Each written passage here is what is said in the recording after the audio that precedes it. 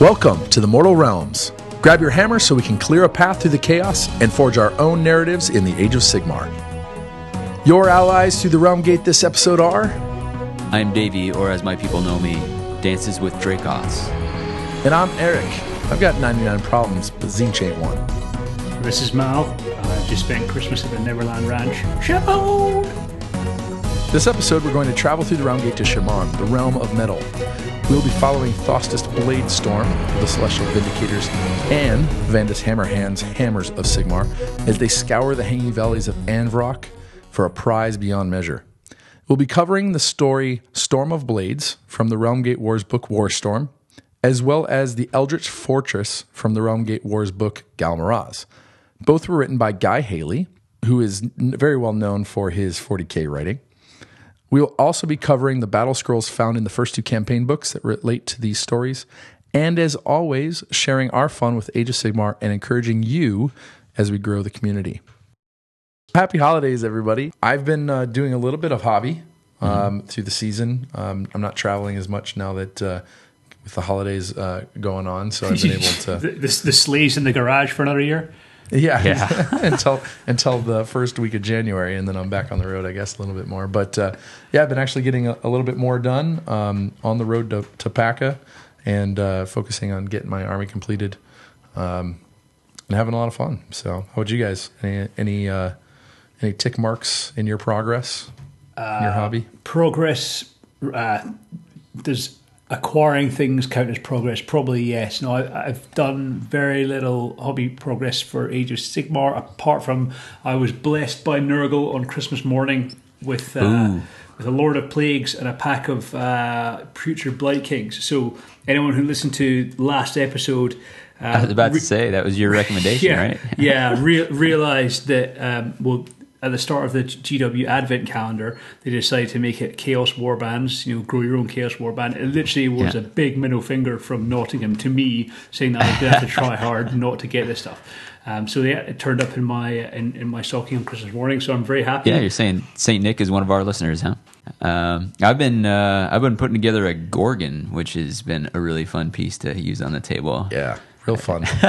I need to start putting like Necromancer and Lich Priest kill markings on his arm, tattooing him on, because he's racking up a fair number here. But I am definitely into the alarmed phase of prep for PACA, but we'll talk more about that another time. Are you going to take the Gorgon to PACA? Yeah, that's the plan. Are you sure that there are enough skulls on that model? Because when I was painting mine, I was just, I felt like I could have done more skulls. Yeah. Oh, I should say, no, I've done mine as a Cygor. Is yours a Gorgon? I've done mine up as a Cygor. Yeah, potato. No, yeah, exactly. It is pretty banana town. Like skull loincloth, skull necklace, I don't... I've been painting skeletons as my whole army, so I don't know what the problem is. No sympathy from you. All right. No, I'm excited. It's been a fun model, and I've been enjoying the army. So, but that is what we got going on. Let's see what the community's got going on. The community phase. In the community phase, we talk about news and events that are significant to the AOS community. All right. So actually, there's quite a bit we wanted to just touch on. So we got to touch on it kind of quickly. But there's so much kind of creation in the Age of Sigmar community online. So we wanted to bring up quite a few of these just to keep everybody up to date, just on some things to check out. First off, we have Tyler Emerson's Age of Sigmar directory, and you can find it most readily by following him at Scrubby and Wells on Twitter. Yep, and this is a document he's put together. It's an amazing amount of information he has in here. Give an example, his table of contents has 33 different items, and it's everything from resources to get you started, YouTube resources, event reports, comps and guides, people you can follow on Twitter, unofficial battle plans. It's everything he has scoured the internet for that has something to do with Age of Sigmar. Wow. He's got active links with all of them. And then he's even taken the time to hashtag them red with asterisks like this is highly recommended. So if you just want to skim and start off with the highly recommended stuff. Every time I think I've got a little bit of extra time, I'll go and browse around and see if there's something I haven't checked out yet. That's really cool. Yeah, no, I'm looking at it now. Yeah, it looks awesome. It looks really cool. Yeah. There's more stuff. I'm not exactly sure. Like, I feel like if I just tried to read through all this, I don't know how he's done all this.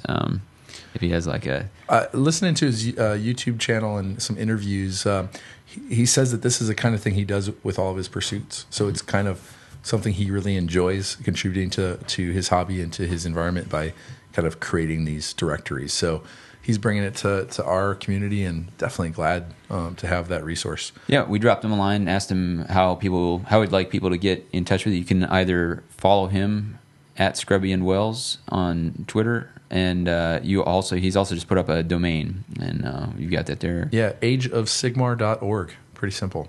Yeah. So next on the list is the Cerebros list. And we've talked about it in previous episodes. It's just a directory of events that are going on. If you have an Age of Sigmar event, go put it on there so that we can kind of just keep these all collected in the same place. We really want to just encourage, if people are already doing something really well, we can't communicate all the events that are happening in this short time frame. So just go there and check out the Cerebros list, do a Google search, and use that for your keeping up to date on events in your area. And there's a lot happening for Age of Sigmar in the upcoming year. So the next, speaking of when we were talking about PACA, Yep. and a little bit of craziness, what happened to you this week? Big deal for us is SDK, which is what PACA is, one of the comp packs out there. It's a point system, which has this crazy mathematical formula. I don't know if you've actually looked at what goes into it. I don't look at math. Yeah, it is. It looks like an algebra equation from hell, but somebody else has done it, so not my problem. But there was an update recently to it, and so that meant our army list updated again. So SDK recently changed, and also the pool choices for the Clash comp.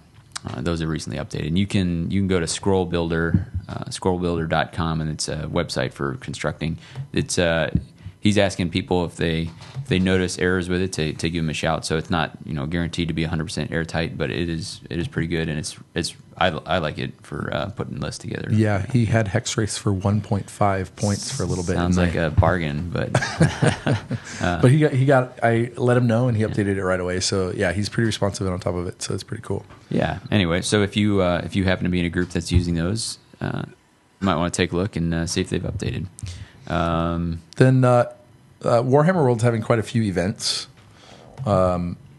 This latest one in December, and the reason I bring it up is somewhat because we're visiting Chamon today, the realm of metal, and this one took in place. It was called the Trials of the Oagir, and it was kind of a cool backstory. There's a valley, a hanging valley that is inhabited by these wizards, these ice wizards, and every so many years they have a great winter, great storm, and that's the time they wage war to kind of reposition themselves in their society, and they hire on mercenaries to fight battles for them. And so it was bring an army. They had their pretty interesting rules for army kind of building, and then you bring one ice wizard. So it could be any model to be an ice wizard, and it had unique rules for that. And so just really cool, like being able to push people on lakes of ice in random directions, and having a thing on Twitter like boards without terrain because it was just a big glass lake. Icescape. Yeah. What I found interesting about this in general is kind of representative. They seem to be having these events, and they're coming out fairly frequently. They're themed. They're kind of fun. And I don't have a sense. Maybe you have a better idea, Mel, as how much they did this before, how much they do it for 40K. But so it's it is kind of a new thing. The flavor that they're trying to add to it. So it must have been early November. I went to a 40K event, which is all about. It was called the Warp Storm, and it was very, very psyker heavy. Like every game, they would be rolling on this new chart that had all sorts of crazy psychic type stuff going on. And it was very, very different to any of the kind of normal Battle Brothers events they'd done before. It was very cool. I wrote to the event team afterwards and said, "Hey guys, thanks very much. It was awesome." Those guys there, you've got Nick Baton and John Bracken are the two sort of events honchos over there at Warhammer World. They're such nice guys, and they really take on board what their customers or their visitors are saying and try and integrate it into the next few events. So I think that Warhammer World events are really in safe hands with those two. And just looking at the upcoming events right now, they've got, I think, another. Well, obviously they've got the birthday event this coming weekend, which will be January 2nd, 3rd. Over by the time you guys listen to this, probably. But I'm looking forward to going up there on the Sunday. And they have a Throne of Skulls set in Rockwater Blight, so in the realm of Garan. And then they have a Throne of Skulls in February, which is all about the Seraphon, and then they have another one in March, Trials of the Everchosen. So, they're cracking Age of Sigmar events, like proper weekend-long events every month or so. And I have no doubt that they're going to be awesome going forward. So, really excited to try and get up to one of those. Mal, you were telling us a little bit about a new app that came on the scene. Yeah. So the Games Workshop's web team or their app development studio released something called the Warhammer Quiz app, which has sucked up an enormous amount of my life so far. Basically, it costs I think it's like £2.29 on the, which is probably like $3 or $4 on the App Store. And what it is, it's a set of multiple choice questions that flick up one after the other. You get a certain amount of time to answer these questions, and your points go down based on the amount of time you take to answer them. And they have one. They have one which is for Age of Sigmar, one that is for 40k, one that's for the Horus Heresy, and then they have some like upgrade packs which I haven't got yet. One for Tau, one for Space Wolves. Just sort of test your knowledge, and it's linked into your Apple Game Center account. So cue everyone moaning that you can't get it on Google, Android, or whatever. But so I guess it'll come out eventually. And then so you have like a global leaderboard. And as I was saying to you guys earlier on, I just cracked the top 10 for the Age of Sigmar. Or I think it's just Stormcast Eternals. Yeah, Stormcast Eternals quiz pack. So I made the top 10, so I'm feeling pretty good about that. But so it's a challenge to out to all the other podcasts and YouTube channelers out there that we have a host here who's cracked the top 10 of the Warhammer quiz app. I don't know if you know this, but Mal's a big deal. So I will say is that I looked at the Warhammer 40,000 one, and literally the top 30 or 40 people on there have got full marks. So it's like the best you can get 100 out of 100, which is crazy. Wow. And I won't pass on my exact score, but at the moment I'm a long way from there. And I think only the person who's top of the Age of Sigmar one just now has 100 out of 100. But we don't need the details, Mel. You're top 10, and that's all this podcast needs to tell I got it. You need to print out a screenshot of that, frame it, put it on the wall. Yeah. So the better half would really appreciate that, yeah. And I'm coming for you, Mel. I look forward to it. And what better way to bone up on your knowledge so you can ace this Age of Sigmar quiz app than to listen to our story phase? Yeah, which is coming up. The story phase. In the story phase, we delve into the stories, characters, creatures, and environments of the Nine Realms. All right. So this is a two-part. So similar to our previous episodes, what we've chosen to do is stay within one realm. And there's two stories that cross this between Warstorm and Galmaraz, both the two campaign books that are out and the two novels that are out. And it's interesting. We've all kind of talked about, and maybe because it's metal and not the realm of life, that this felt, Mal, you said, a little more sterile, as opposed to very nurgly. And Tzeentch, and Davey, you mentioned too, Tzeentch personality maybe not having quite as much character as some of the Nurgle villains. And will come as some of these guys get introduced. I think at times I don't know if so you'll read someone like Kairos Fate Weaver and you're like, there's some interesting things going on. But some of their Tzeentch characters, it seems like they're just not quite sure what to do with them.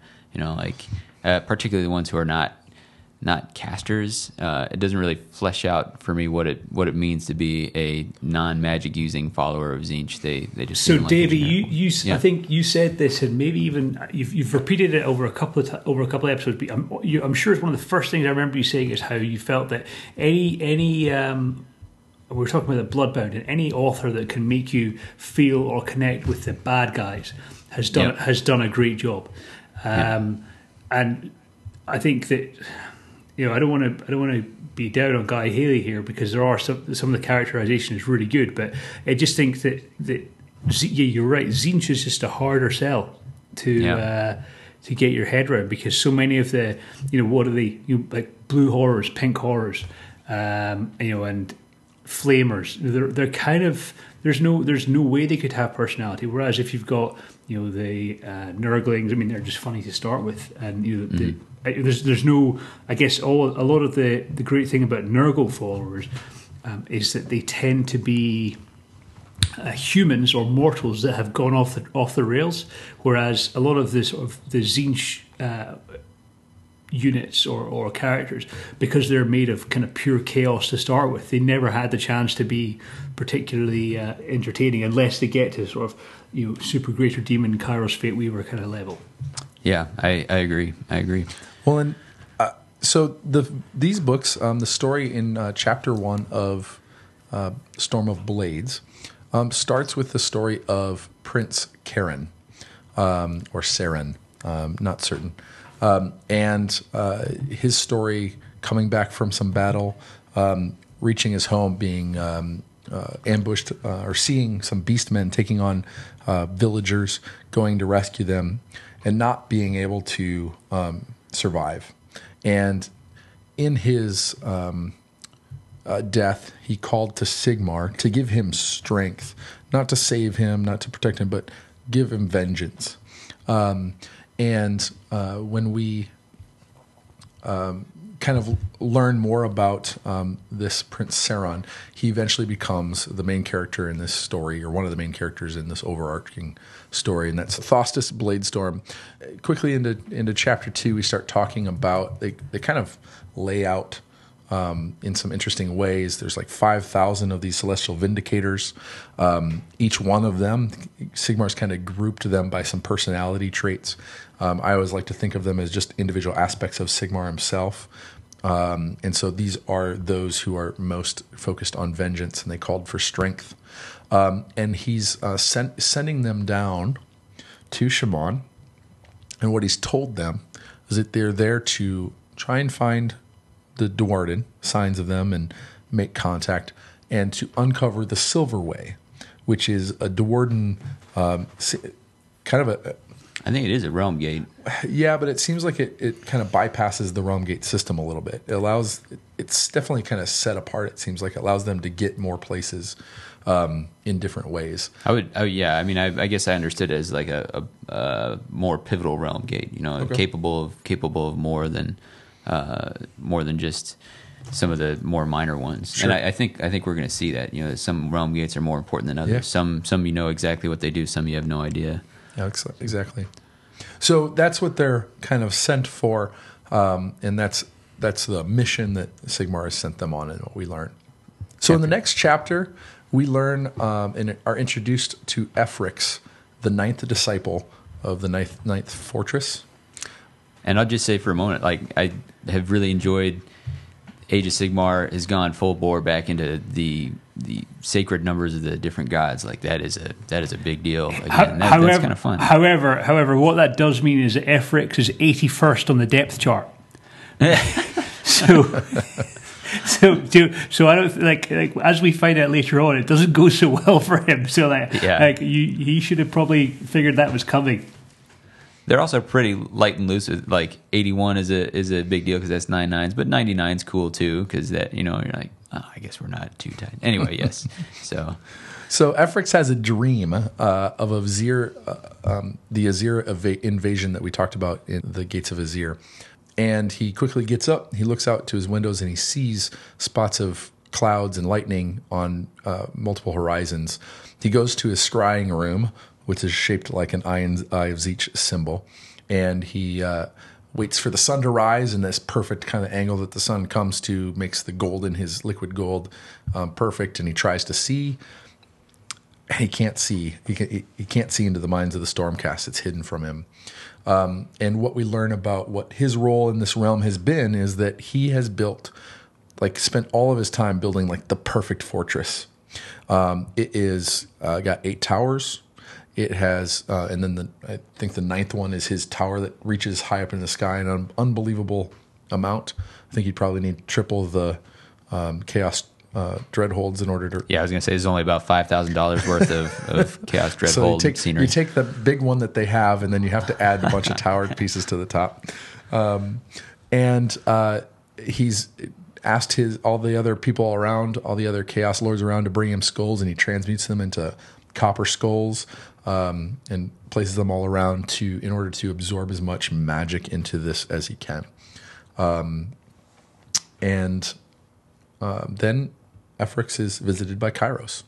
Yeah, it's chapter 4. And having talked about the difficulty, it's not that you identify with Kairos, but he's a pretty interesting character to read because you have the head in the past and the head in the future. Yeah. And they're arguing with each other, but also kind of on the same page. It's this. It's a neat blending of two consciousnesses back to one against, so they're arguing with, squabbling a little bit, but also trying to get the same thing across. And that must be a bear to write. Yeah. And I mean, I think it's interesting. It's an interesting statement about a Tzeentch follower, is that they're either always looking forward and maybe hard to see what's happening right now, but they're always scheming, always planning, always looking forward. And it seems like also always holding on to their grudges, the things of the past, the things that have, stopped them, or, who's been against them. I think if you look at Efrix, him and Kairos are the same, but Kairos is a big exaggeration of that. I think it's interesting. So what I'm getting from this is that you guys are saying that Luke Skywalker followed Tzeentch because Yoda was like never his mind on where he was, what he was doing. Exactly. Totally. every single episode, some horrendous reference to sci-fi. Good. Yep. Timely too at the Star Wars. So what was also interesting, though, and we read about in some of the campaign books, though, that Sigmar put a lot of effort into keeping Tzeentch out of his business. Right, it's hiding a this big deal that Tzeentch hasn't been able to look into the realm celestial. Right, Yep. Tzeentch is looking everywhere but can't see what's going on. That's a big triumph of the creating a fog of war so that this lightning invasion has some chance of being successful. And Kairos says something about part of him sees into the future. So part of Kairos' role is that he sees what Tzeentch can't. There's some looking into the depths of things that Tzeentch keeps himself from, and Kairos plays that role. So Kairos says that he knew about it, but he didn't tell anybody about it. It's part of his plan. I'm trying to remember what his backstory is, because he was obviously around for a long time in the world that was, and he got. I'm sure Tzeentch kicked him into a vortex or something, and he kicked him into some well of fate or destiny. Yeah, or something and like he came that. back, and he is significantly older and weaker than a regular Lord of Change, and that's reflected in his stats in the game. But he also has a couple of boons based on the fact that he can sort of see he gets this extra knowledge. Yeah, I'm sure it's cool that they're continuing that kind of story, because he's not the biggest character that was around in the game beforehand, but it's definitely awesome that they kept him going. I mean, he's no Manfred or whatever, but he's still a cool guy.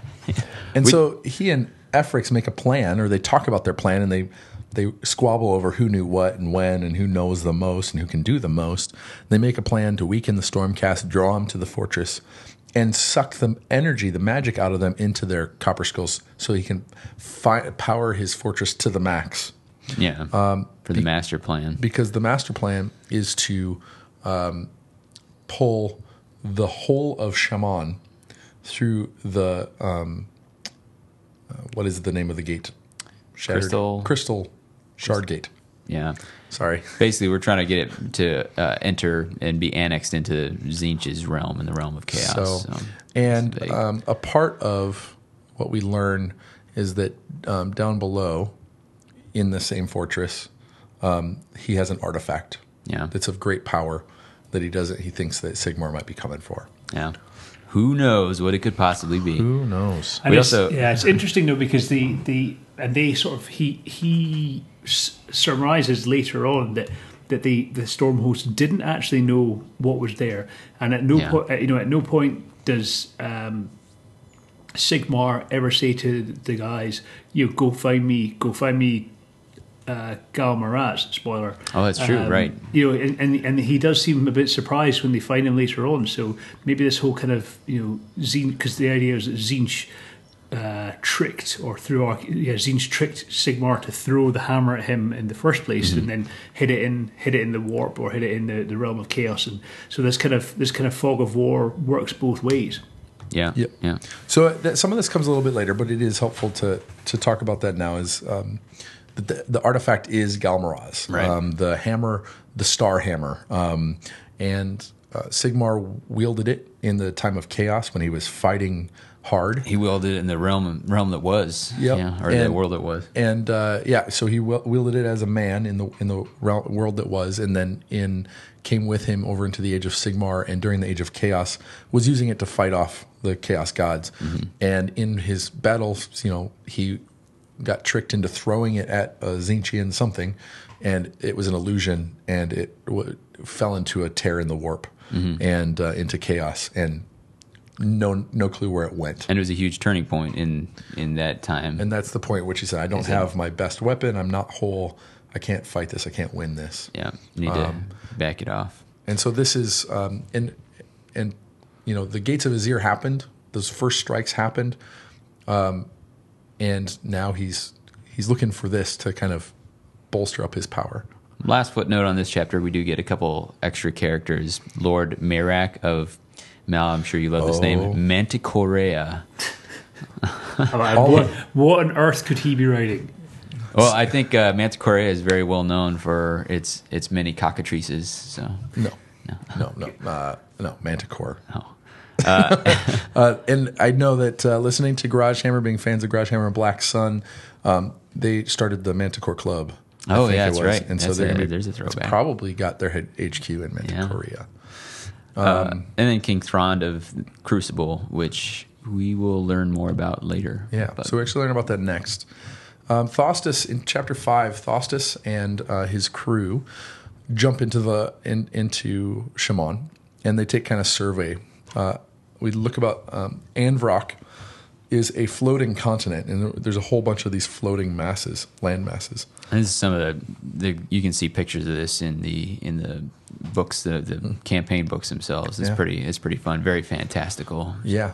And so seeing, the idea of a floating piece of rock the size of a continent, is pretty gigantic. Another landmass is called the Crucible. And this one's very important in this story.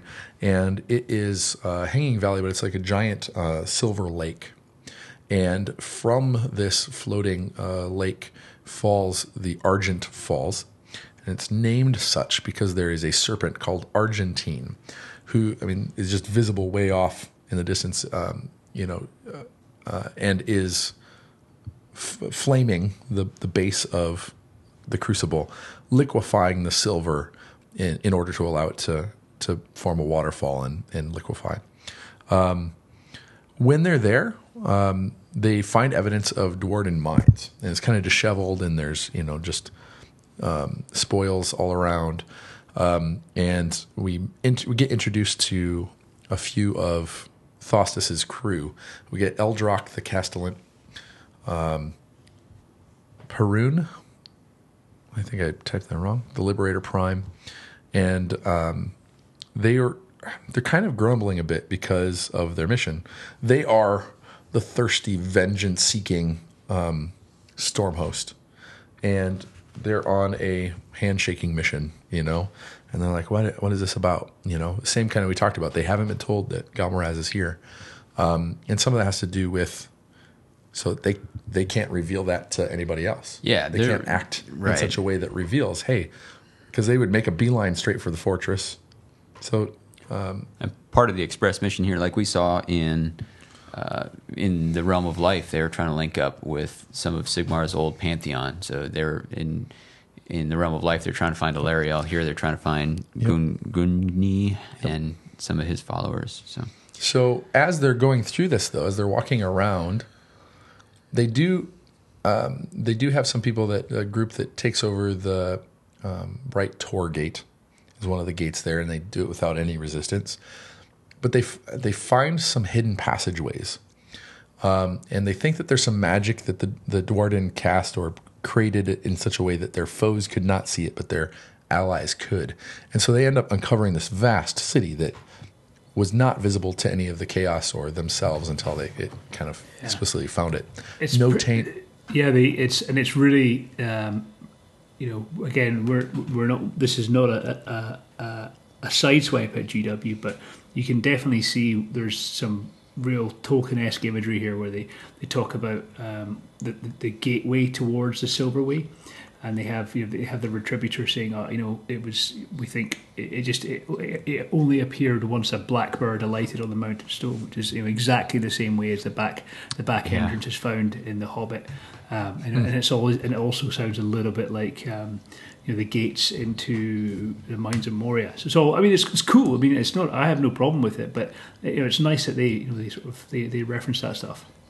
Yeah. Well, and I think as we start talking through there's a lot of things that are super, I don't know, expected, but also I think unique about these realms that takes it really far away from a lot of the Tolkien stuff, which it's kind of cool. Like, I didn't know that particular connection, but it seems like it's a herald back to the roots, while surrounding it with a lot of really unique and new kind of ideation about what fantasy could be. And just as a side note, I was reading, I don't remember, I think it's in one of the Call of Archeon, where there's a bridge made of birds.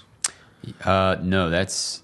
Oh, maybe you're right, but I'm pretty sure that's in the Hammers of Sigmar thing. One of these where it's a bridge made of birds tied together. Yeah. Just the crazy thing, like, you don't get that in traditional fantasy, and you'll see some more here too through this. So they do find their way to the Silverway. It's revealed to them. A couple of people go through it and are able to come back. So they go back, hit Sigmar, come back through. But they realize how much in the center of Dwarven civilization they are, and it's just gone, like empty. It's not. I can't get the sense that it's been destroyed. It says no chaos taint, but I didn't see that it was like built up either. It was just over time, just derelict. Right. Deserted. Yeah. No sign of the inhabitants. So they can't even really draw conclusions about where they are. What happened to these guys. But so they do leave some group at the Silverway, and people are, they're chomping at the bit to get vengeance on something. Just let me hit something in the face. Yeah, so it sucks, especially not only are you in this handshaking mission where you're not finding anyone, but now you've got assigned guard duty on it. So they're really, and word starts to filter through that there's campaigns elsewhere in other realms where they're really getting to get their punches in. So these guys are feeling left out. So what we do, though, see is in Chapter 7, we get they get what they've been longing for. And Warriors of Chaos, Tzeentchian Warriors of Chaos, attack the hidden city. Some cool visualization here about this flaming coming and fire coming. And then the Chaos Knights come in, and Eldrock, their castellan, goes berserk. He's got this stave, long glaive, with an axe on the head and a spear, and he's just jumping into the middle of things, twirling around, and he feels himself going into this kind of giving over to his vengeance, and has to pull himself back. But they end up kind of routing every one of the Chaos Warriors there, and there is a sorcerer. We don't know the sorcerer's name at this point, but later we do find out that it was Efrix coming down to kind of test the waters, and he flies back to Elixia. Part of what we talked about earlier is he had and Kairos had talked about weakening the Stormcast before they came to the fortress, but he had a different idea. He wants them at full power so he can suck the most magic from them when they get there. So he's trying to bait them right away. So the sorcerer and some of the Warriors of Chaos flee back towards the south. Chapter 8, we get the Glimmerlands. Thostus takes 2/3 of the host. So again, some of the host is left there to protect the Silverway, and he and his Liberator Prime discuss whether I guess they kind of try and bring some humanity to the situation. Now, we talked about it. they're over, looking over a Chaos Knight. They pull off his helmet and look at his features, and he's not been mutated.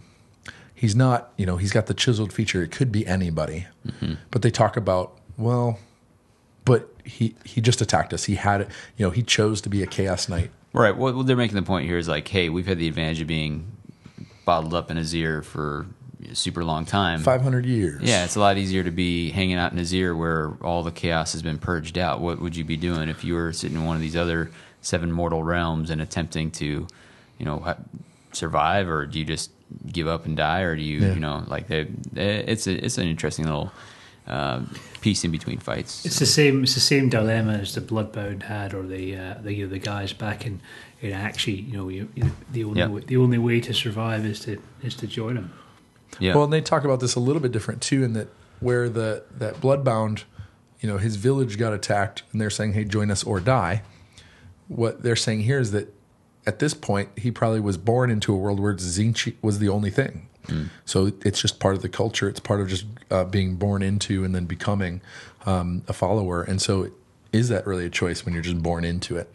But then they had some interesting things. There's a carrion bird whose wings had gears and pistons. And another time where there's some, and maybe it's only the birds that they're talking about, but other things where they have metal wings and the bones of metal. So some interesting kind of, where does metal get infused? Yeah.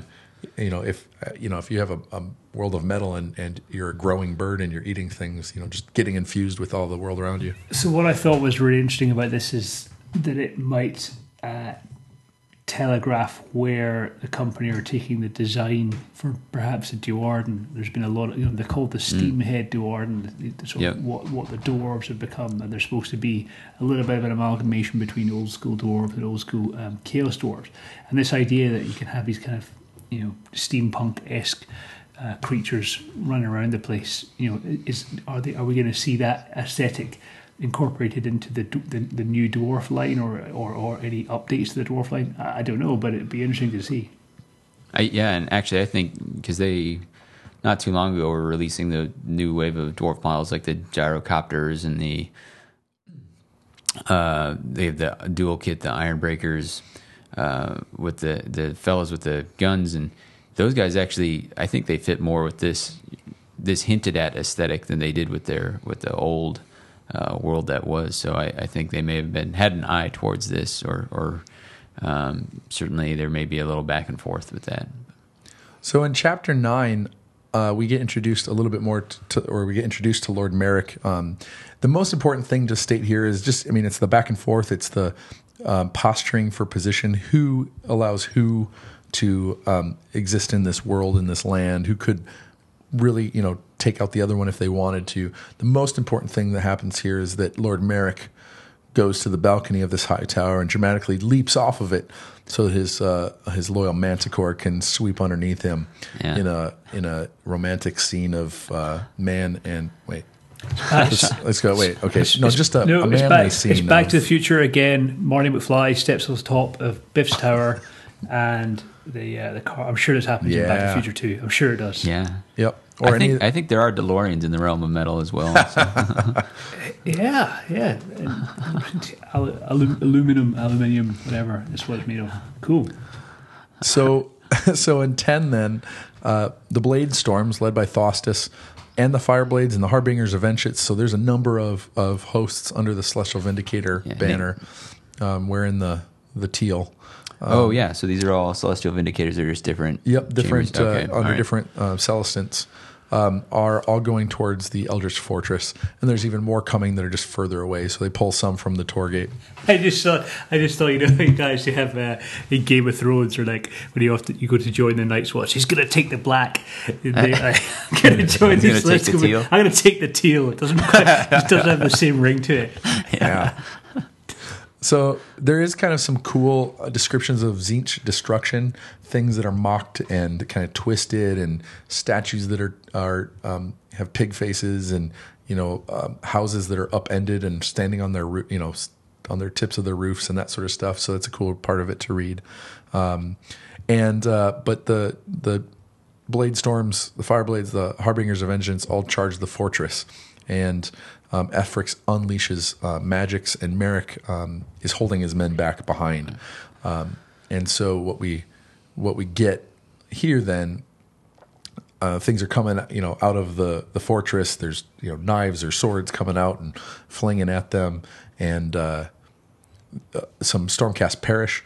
And instead of being unleashed up into the sky, their lightning gets absorbed into the brass skulls or the copper skulls. Yeah. And there's a big kind of like gasp of, Yeah, like if you think you're immortal and then all of a sudden you may not be, Yep. So yeah, Liberators were the first to kind of reveal that to us, those bold Stormcasts that go before everyone else. Mm-hmm. There's animated suits of armor, which I thought was interesting. Usually I think of that in the undead, but actually, is there a connection here with Zinch from the 40K universe? I would imagine, right, Mel? Yeah, Rubric Marines, very cool. Yeah. So without getting all alternate game about this, there is. Davey's absolutely right. There is precedence for Zinch being involved in animating. Otherwise, dead and dusty suits of armor. So very cool. Another good tie-in. Cool. And then out of the gate come Merrick and his force. Merrick on the Manicore. Efrix pulls this really crappy trick where he puts up a wall of fire that deflects all of the Stormcast attacks, bow shots and hammers, but the Zinch followers can attack through it effortlessly. But somehow they, I don't know if they, can't remember if they break some skulls. Literally, in this case, a wizard did it. Don't worry about it. They managed to break that firewall. They charge the fortress, climb up over the walls. Thostis is just like, beasting out in order to, he's Hulk raging, which is why they're probably teal green, right? And they're destroying copper skulls, which do release the trapped Stormcast. He clears the wall. I feel like this is something of an oversight from old Efrix. Like, they can just get them back if they bust these skulls open. Like, whoopsie. I mean, they're just batteries. Yeah. Right? Yeah. Copper tops. Yeah. And then Thostis, so there's a lot of transmutation going along, and some Stormcasts are just being melted into nothing.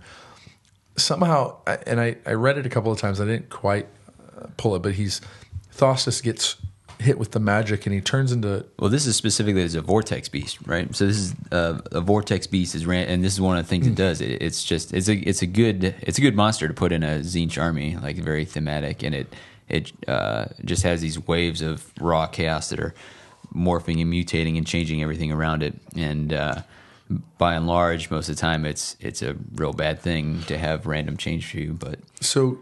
As he's getting transmuted, he calls to Sigmar, and a lightning bolt comes down, and somehow it seems like it gels that mutation, and he's turned into pure Sigmarite, and he becomes immune to Zinch's magic. So he's just in there. He's like Hulk, but made of pure metal. Power level over 9,000 all of a sudden. And so the fortress gets pummeled. Merrick and his army are fleeing. Efrix calls upon the trapped power, calls upon Galmaraz, the power of Galmaraz, to help him kind of push one last magic trick, cast one last spell, and it's a dangerous one. It's a doozy. It's basically area effect, dark light goes out, and he kills everything around him, even the Warriors of Chaos. Yeah. But as Thossis is dying, because of the cracks in the fortress, because of the act that Efrix calling upon that power, the light is revealed to Thostis. And so he is in 12 reforged, and Sigmar calls to him immediately and asks him what to describe what he's found. And then he's joined by Vandus, and the quote at the very end of this: Thostis has found Sigmar's greatest weapon, but in doing so, he has lost himself. And there's a scene in there where he, in the next bit, where he meets up with Vandus. There's some dialogue, or I don't know if it's in this one or in the next one. They have some dialogue, and he's just not his friendly self. Yeah, I think I don't know whether you guys would agree with me or not, but I don't know whether this is specifically the reforging process, or because he basically took a Zinch to the face. That's why he's that's why he's so infused with magic, and whether that has changed the reforging process for him. I don't know. What do you feel? Is he just a T-1000 Terminator without a soul, or is it? So one of the things, and I'll go to the evidence in the book, fellas. There's a scene a little bit later on that I think might address that a little bit more. Mm-hmm. But I do think, getting turned into solid metal is, it's got a, that's pretty, it does seem like there's a connection to like just becoming cold and inhuman. So sorry to kill that discussion.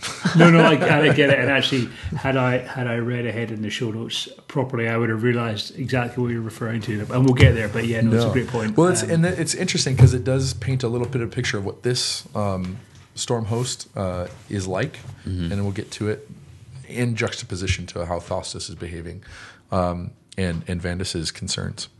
But we're going to get there really quick because now we're into part 2.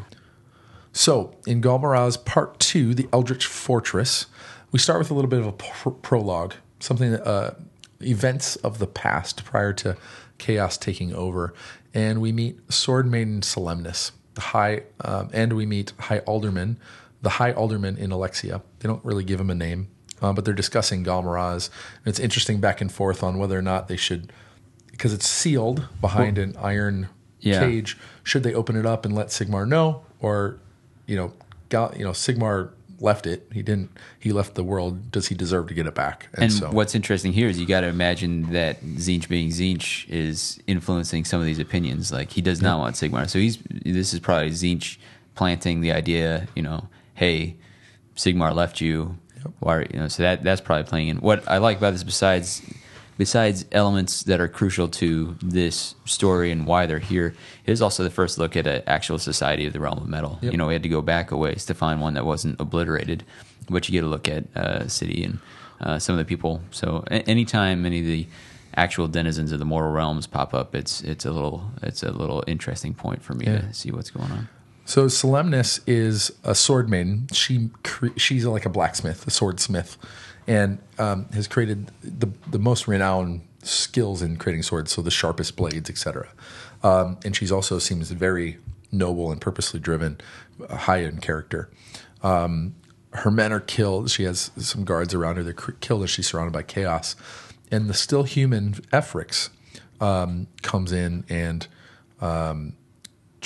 tries to persuade her to join him because he seems like he's pretty infatuated with her. Right. And so you get the back and forth, and she keeps refusing, and eventually, for her troubles, she gets dropped in some molten silver, like you do when you're in the realm of metal. So, yeah. Doesn't work out as well for her as it worked out for Faustus. Yeah. So, yeah. Well, and something real quick to note here. I want one note, and then I want to come back to that.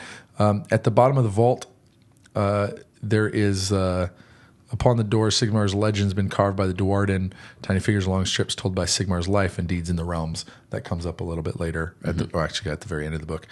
But I did feel like this was the point where, as I was reading this, I was like, and she reaches to heaven and calls for Sigmar's strength.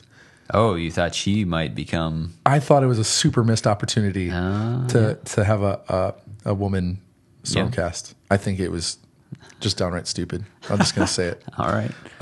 But she does play a pretty cool role later. But she dies. She is kept for 50 nights, and she says no to him. 20 of those were like in an exquisite place, and another 20 in a not so great place, and then like 10 in absolute solitude. She was dipped in molten silver, and it does say that a bell tolled up in Azir, and Sigmar cried, but he didn't turn her into a Stormcast. So I'm not giving him too much props for that. So missed opportunity there. Age of Sigmar, Chapter 1. Vandus is reforged from the fight from Corgus Cole. So this is we're starting with Vandus in this one, coming back from the second story in the Azir campaign. where he's standing by the Chaos Gate there, and Sigmar snatches him back up, but explodes that gate in the process. So they make a really good point. They make a point here of saying that he was called back, not killed. Right. So he's reforged, but he didn't die. And we actually get a good amount of that information in just a minute. There's a hollow space in his mind. Yeah, so I wasn't sure about this. Was it because he's reforged, he still loses something, but because he didn't die, it wasn't as big? Because there's a running theme through this of Vandus looking at Thostus and being like, "What's going on with this guy? Yep. What's going on with my?" And I think this story is what I mean. This story is really here to just tell us about what that loss is, right? So yeah, I think that even if you're called back, you go through the reforging, you lose something. Yeah. And some of it might just be the memory, so the motivation to do what they do, but some of it is their personhood, He's joined by Loudus Sky Thunder. Loud ass Sky Thunder. Yeah. One of our favorites. And Andricus Stoneheart, his Castellant, which we didn't meet. We haven't met Vandus's Castellant before. And then they are called the Sigmar. They're strolling through the Sigmarabulum. There's a path of ritual, which was interesting. The Stormcast have to travel specific routes. It seems like they're not supposed to go to don't look behind the curtain kind of thing. And there's had to turn their heads at a forbidden vault. Yeah, that's really interesting to find out what's happening in the Forbidden Vault. It's cool. Yeah. Is that do we figure that out later? Or I think so. Okay. My speculation from the next book, which I haven't read all of, I think that's where the Celestin Prime might be where the Celestin Prime is stored. All but right. I don't know that for sure. Speculation until our next episode. What is in the Forbidden Vault? Vandus at this point has a vision. It's of the Anvric stuff. But then Sigmar takes him and talks to him and Vandus, and they tell him to go to Chamon. So we're go back to Chamon because Thostus has found the hammer. In chapter 2, we go to Kairos Fate Weaver. There again, it's Kairos is kind of peeping on Efrix. Efrix is rallying the other Tzeentch lords in the lands and trying to show how powerful he is and how they should do what he needs them to do. He reveals to them that Galmaraz has been with him all this time, and they didn't know that. So there's definitely a power play, but a little bit of like, hey, whose side are we on? And then while he's in audience there, we get Shriglum. Yeah, so if you are a Skaven player, Skaven fan, you get to see a little look at Skaven, and they kind of are filling the same role as they did in the old world, as being like the whipping boys of chaos. Yep. Certainly in the end times. Shriglum comes to try and find Fate Weaver so he can gain favor and have Kairos do something for him. And he's the warlord of 5 clans, and he's trying to find him, make a deal. I'll tell you all about the Stormcast. And Kairos is like, kind of tells him what he's going to tell him. Yeah. So are you going to tell me about the Stormcast? He's like, well, yeah. It's like, well, I already know. So, but if you do this thing for me, I'll give it to you, and let me guess. This thing you want is just to be put above your master now, right? Yeah, it's the same only thing that Skaven want is a little more RESPECT. So, but Shriglum is and so there's a pact, and hey, go give me the head of Vandus, or go take the Silver Ways. Yeah. Turns out if you're a Skaven, you're probably not going to come out on the better end of a bargaining session with a keeper or a Lord of Change. So. No. So they did come back to Chamon, and this is a really cool part. If you can pick up the book and read this part, the rebuilding of the city around the Bright Tor Gate. There's a couple of there's called wizard rights. So I think of like shipwrights, the builders of ships.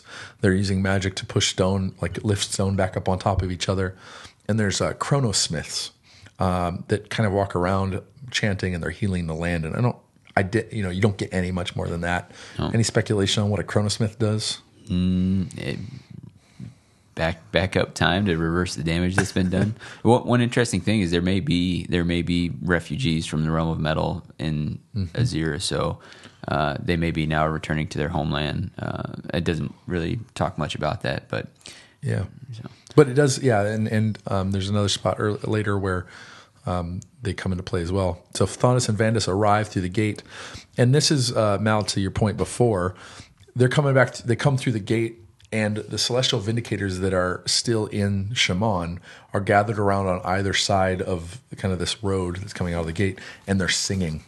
The celestial vindicators are known for their song. Oh yeah, take the teal and sing, boy. Yeah. So they're songs of vengeance. I'm just trying to remember something. Whether at the very end of it's not in these books. It's in the. I'm sure it's actually The campaign books? in the Age of Sigmar, the very first book, because that ends when they find. Yep. They find Galmaraz, right? Is that the last piece of fluff?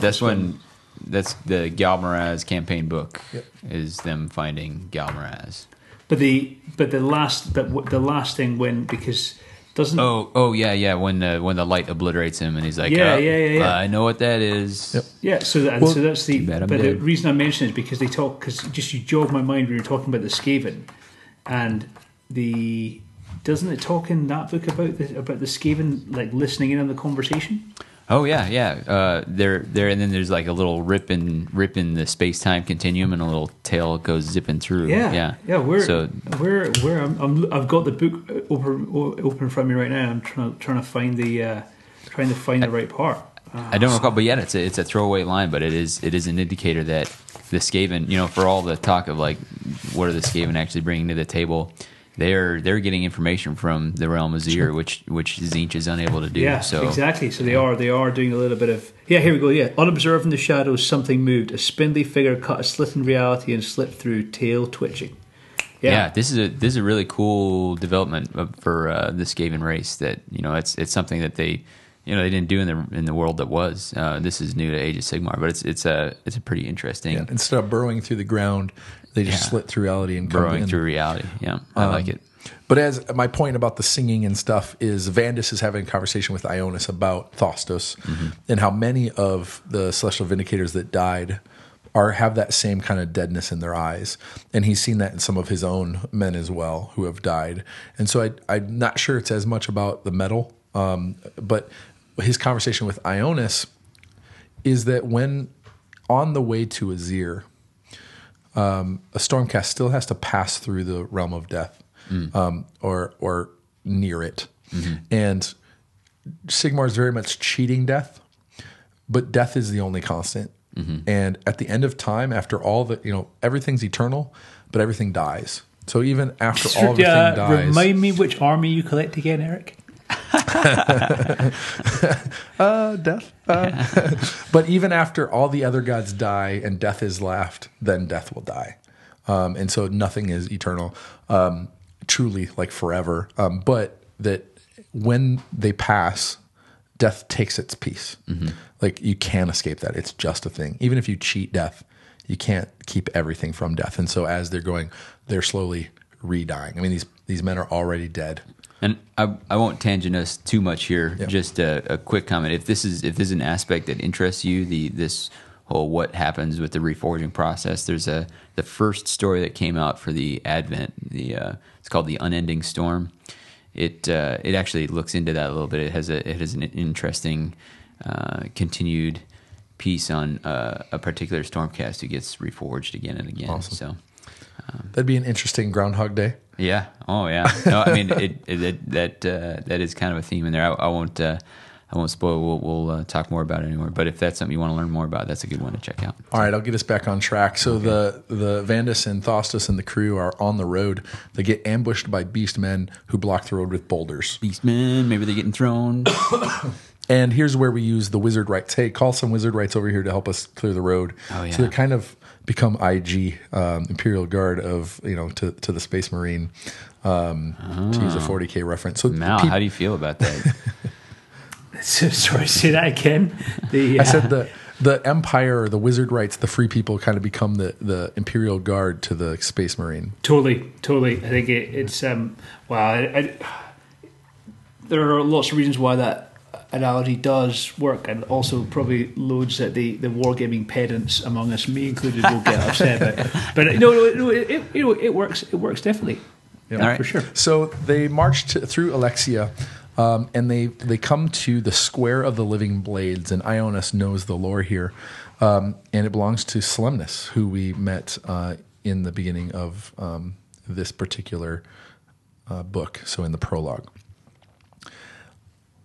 And they are there. They're attacked by an army of beasts. So where before we had just a kind of an ambush, this was an army, and they're coming from all sides. Thostus ignores a rallying cry of Vandus and just charges into battle and ends up kind of pursuing off in the distance and exposing Vandus's flank. They're surrounded, and then Solemnus's banshee appears, and she makes it worse.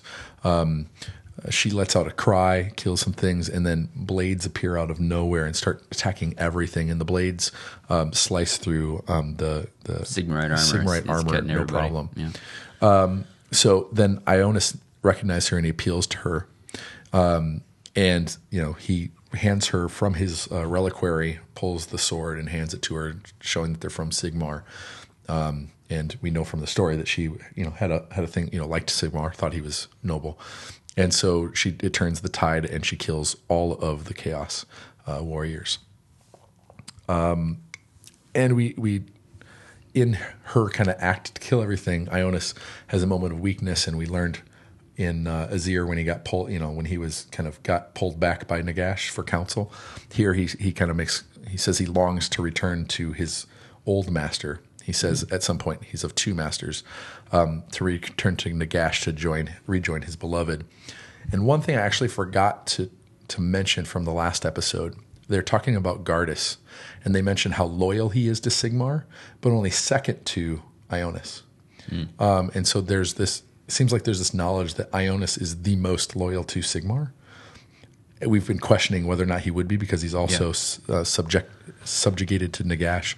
So what kind of interesting? I think you just want to know more about this deal. Like, what was it that is calling Ionis away from his beloved to betray Nagash, to be loyal to Sigmar? It's just a very interesting story. Vandus orders formation to reform, and they attack the castle or the fortress. The Celestial Vindicators are just off going. Vandus has another vision as he's and it's a vision of them climbing a silver waterfall.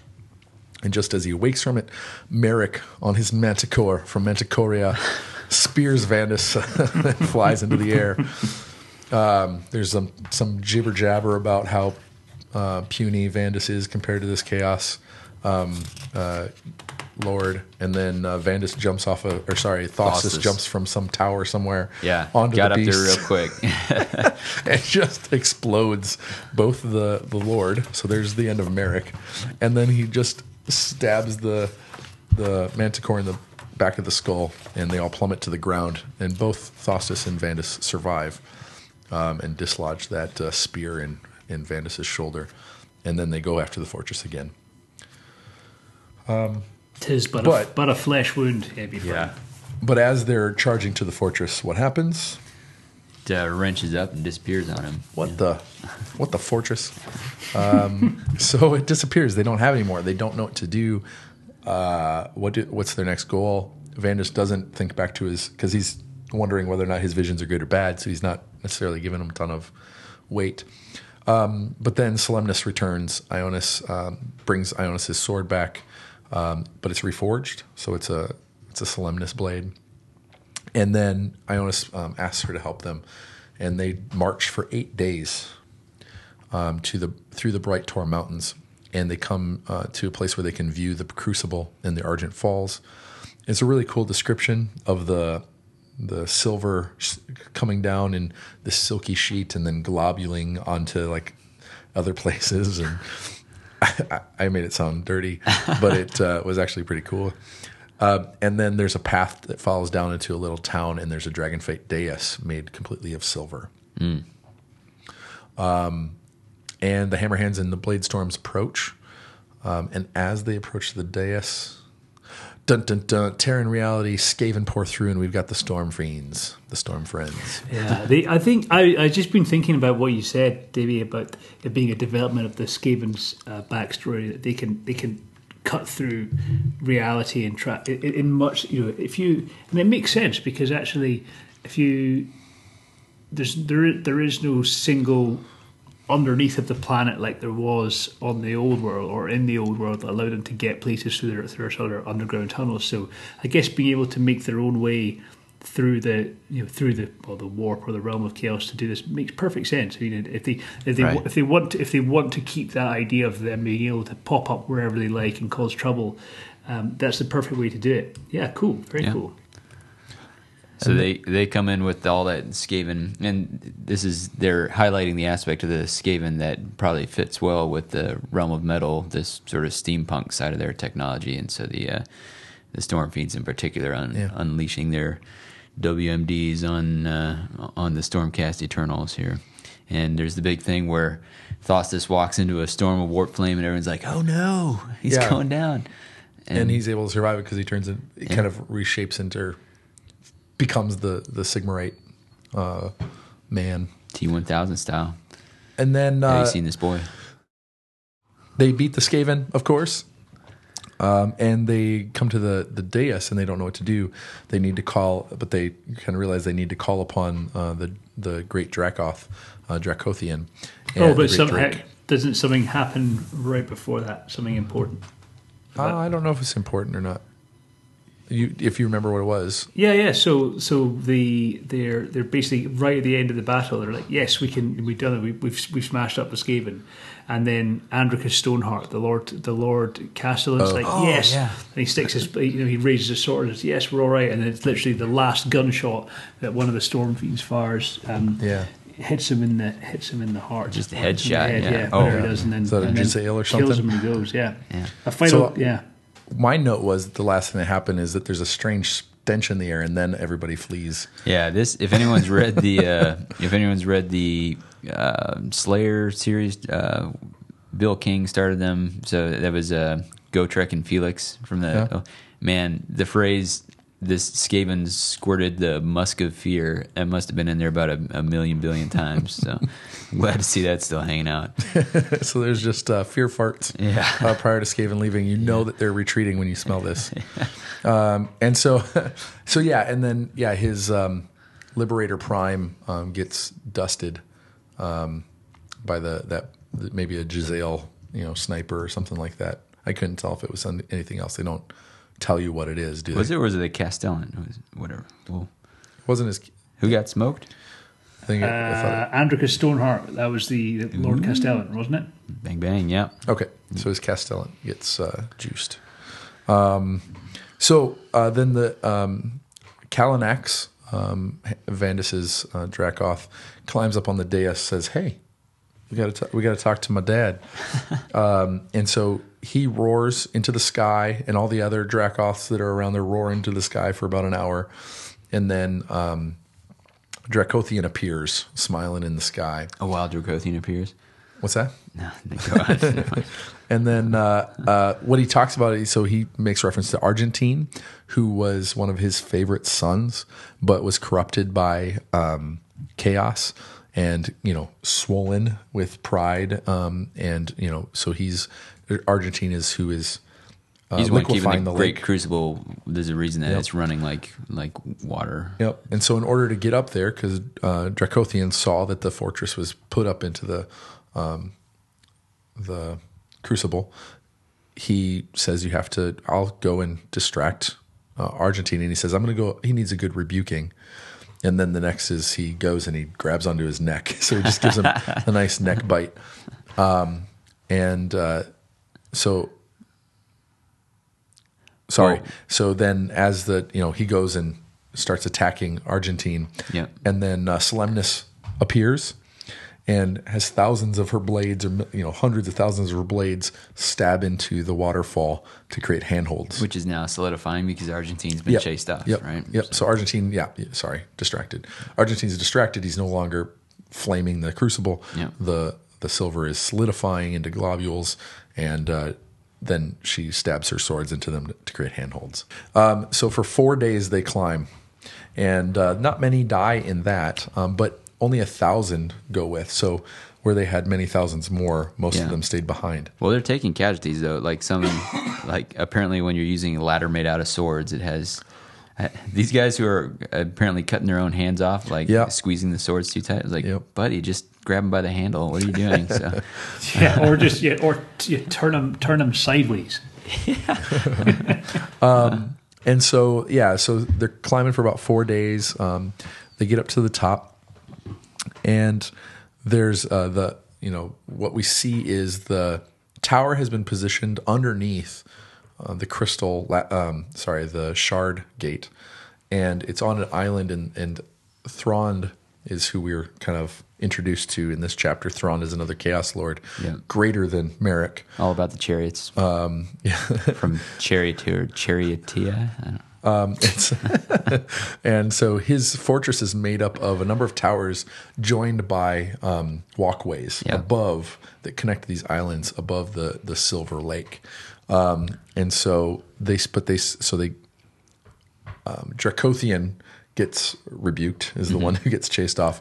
Argentine goes back to flaming the crucible, and the lake starts to soften. Yeah. They haven't gotten everybody up yet, so they're rushing to get everybody up. Yeah, this is a cool beach landing, only with the fantastical thing of they're climbing up a metal waterfall, and now they gotta get off the beach. They gotta get up to where it's safe, and as this battle progresses, the surface gets tarry and people start falling through or getting bogged down. They have to get yanked out and helped. It's pretty fun. I enjoyed this one. It was a cool battle scene with that. Yeah. By the time they get up onto the battlements, they fought through a bunch of Stormcast. About 500 remain, and just as they're just as they're all getting up there onto the stairway and up onto the walkways, Ionis is axed. And so he disappears, and that's a big... not cool. Yeah. Rude. Chaos Knights and Chariots attack Thrawn's army, so on these walkways. So they're big walkways. They're not like tiny little one-man things. They're pretty big. Well, and you're just coming barreling them down with these chariots and cavalry charges, nowhere to get out of the way. Yeah. So. Yep. So big enough for them, but not big enough to move out of the way for sure. Yeah. And Vandus is in kind of a calm point where he's not directly in combat, and he's wondering what to do. And so he tries to embrace, on Ionis's recommendation, just see what these visions lead to, and if they're false, then ignore them. But so he tries to summon a vision, and he does so, and he gets the answer he's looking for. So something that's kind of cool about Chamon is that there is this alchemist moon, and it has different stages, waxes and wanes. And so when the moon is getting to its apex, it causes Argentine to turn away and again stop flaming the silver, and the silver will solidify. So this is something that is in that Vandus comes to know about this place, and I think it mentions it to us. I can't remember if it's in Efrix's voice or not. So the Stormcast take hammers to the foundation of Thrawn's island. So they're just beating their hammers on an island and at the base of the fortress, and kind of start cracking it. Just as the moon is getting to an apex, and the giant fortress comes sliding down into the water, and the apex, Argentine, is turned away, the water crashes up into waves and then hardens. Yeah, this is pretty cool. Very, very effective timing on this. And that's the whole question was, are we going to have time to do this? Will we have perfect timing? It has to be just right. But then the shard gate, the shard gate spills out tons of demons. So we've got pink horrors and blue horrors or whatever, and the Stormcast are charging up into the fortress as these are coming out. There's an interesting part where Kairos refers to the Lord Relictors as rain callers and nursemaids. Thought that was a fun jab. And then Kairos and Efrix have this argument about whether or not, I guess, Efrix has done the right things and has the right time, or do they have no more time? And they argue over performing this. Finally, kind of, they realize they can't pull all of Chamon into the gate, and but can they just get the hammer up there? Yeah, get the fortress in. In order to do so, though, the fortress has to move, or has to get freed. And so he says, hey, Efrix, you can perform this lunar what does he call it? Lunar reversal. Lunar reversal. And Efrix is like, that's like a super dangerous spell. Yeah, pretty sure that's going to kill me. And this is actually a throwback because early on, Efrix is telling one of his disciples, "Hey, I need to go look at Galmaraz." Like, yeah, exactly. Go do it, little minion. Yeah. Yeah. Yep. And so Efrix argues until Kairos charms him. And there was, I skip over a little part, and just because it kind of comes abruptly, Corgus Cole joins in the fray, Thrawn, and he both go after the Stormcast and then he and Kairos are talking. I did not think Corgus Cole needed to pop up here. Yeah. I mean, in the end, he ends up helping more than he's hurting. Yeah.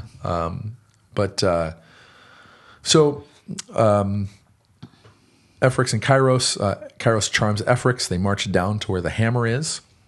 They are joined. The hammer is under a dome of stone, and 8 Lords of Change join Kairos, so that there are now 9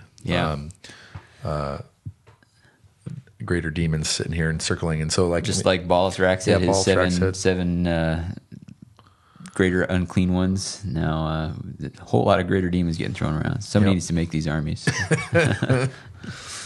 So they encircle the stone, and their names are spoken, and their names spoken out loud can destroy the minds of men, and Efrix had to hear every one of them in succession, which is kind of cool.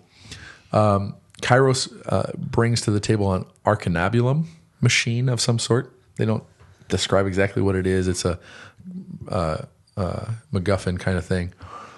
And Efrix performs a lunar reversal without, it's not under his own control, and it just starts aging him. It melts him down, yeah.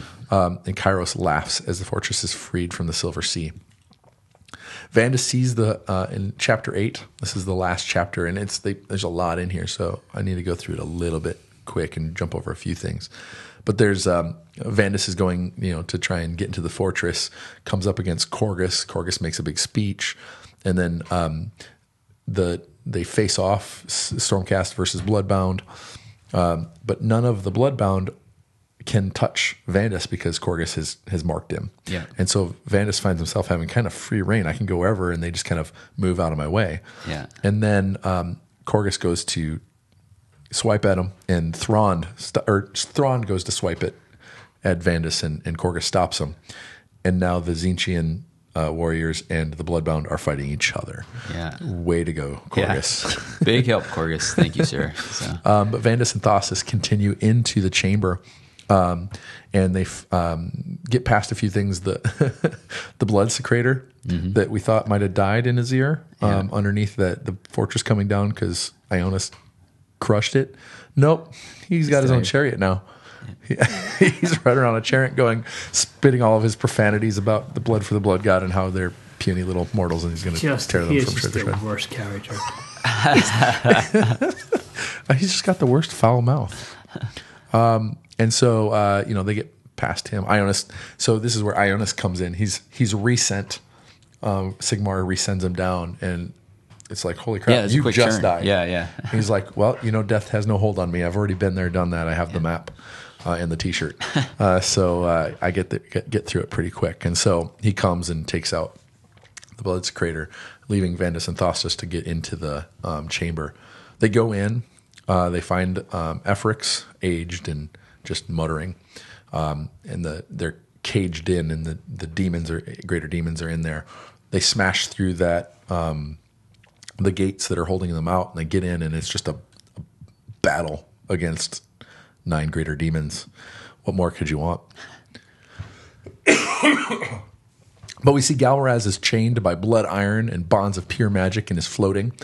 And I thought this was smart on the cast side. Instead of bringing the hammer up to the shard gate, they're bringing the shard gate down to the hammer. Starts coming down. So the shard gate, imagine it kind of tipped over, so it's facing down, just looking to kind of come over and absorb or consume the hammer. And Thassus and Vandus start crushing the chains that are holding it.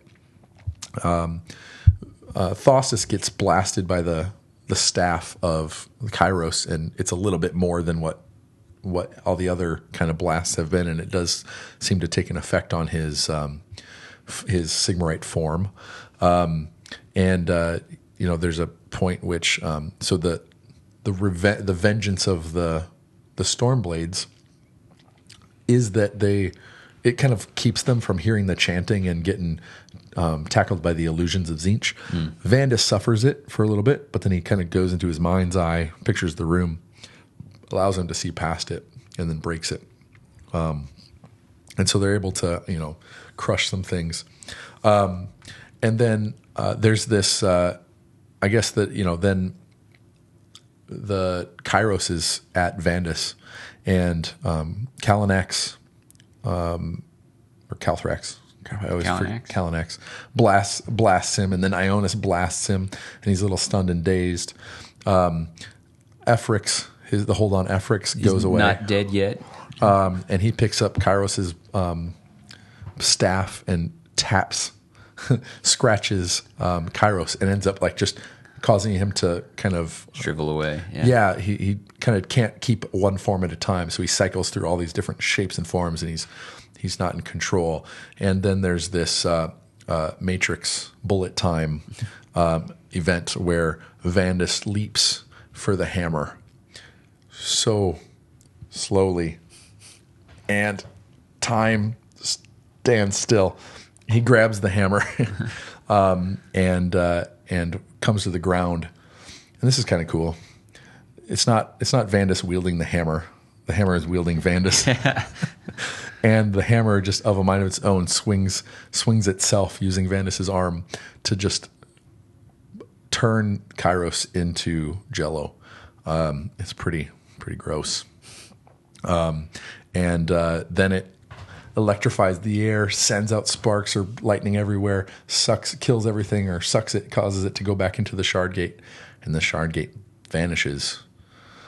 And then they stand above a mosaic to the glory of Sigmar. Yeah, in typical Chaos fashion, there's laughter coming out of the shard gate. It's just like the end of Flash Gordon when exactly. You have Ming's laughter. Man, that was right so at the very depressing end. as a kid. Yeah. So the Stormcast return to Sigmarabilis, and Galmaraz is reunited with its master. Yeah. The hero phase. In the hero phase, we turn our attention to those of you who want to get into Age of Sigmar or share this game with your friends. So, in preparation for this episode, an awesome model came out, and awesome regardless of whether you like it or don't like it. I think awesome is still an appropriate word for Archaon, the Ever-Chosen.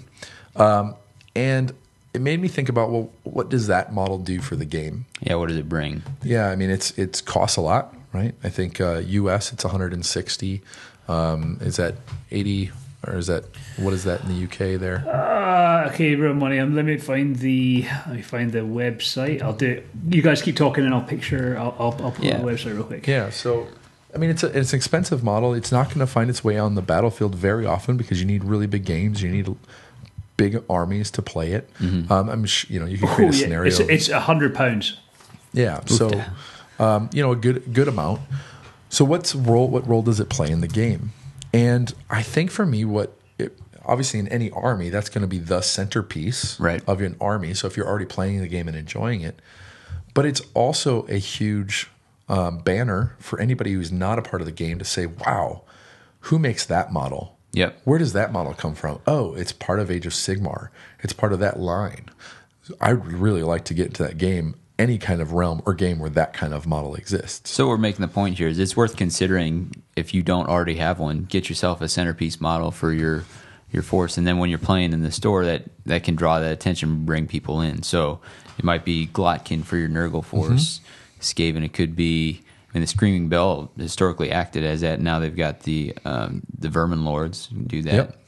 Yep. I for the longest time played dwarves. They didn't really have much of a centerpiece. Closest I came was I had this gyrocopter conversion, and now I'm working on this force. Like I talked about the Cygor. I've finally got, this is by far the biggest model, which is great to see on the table.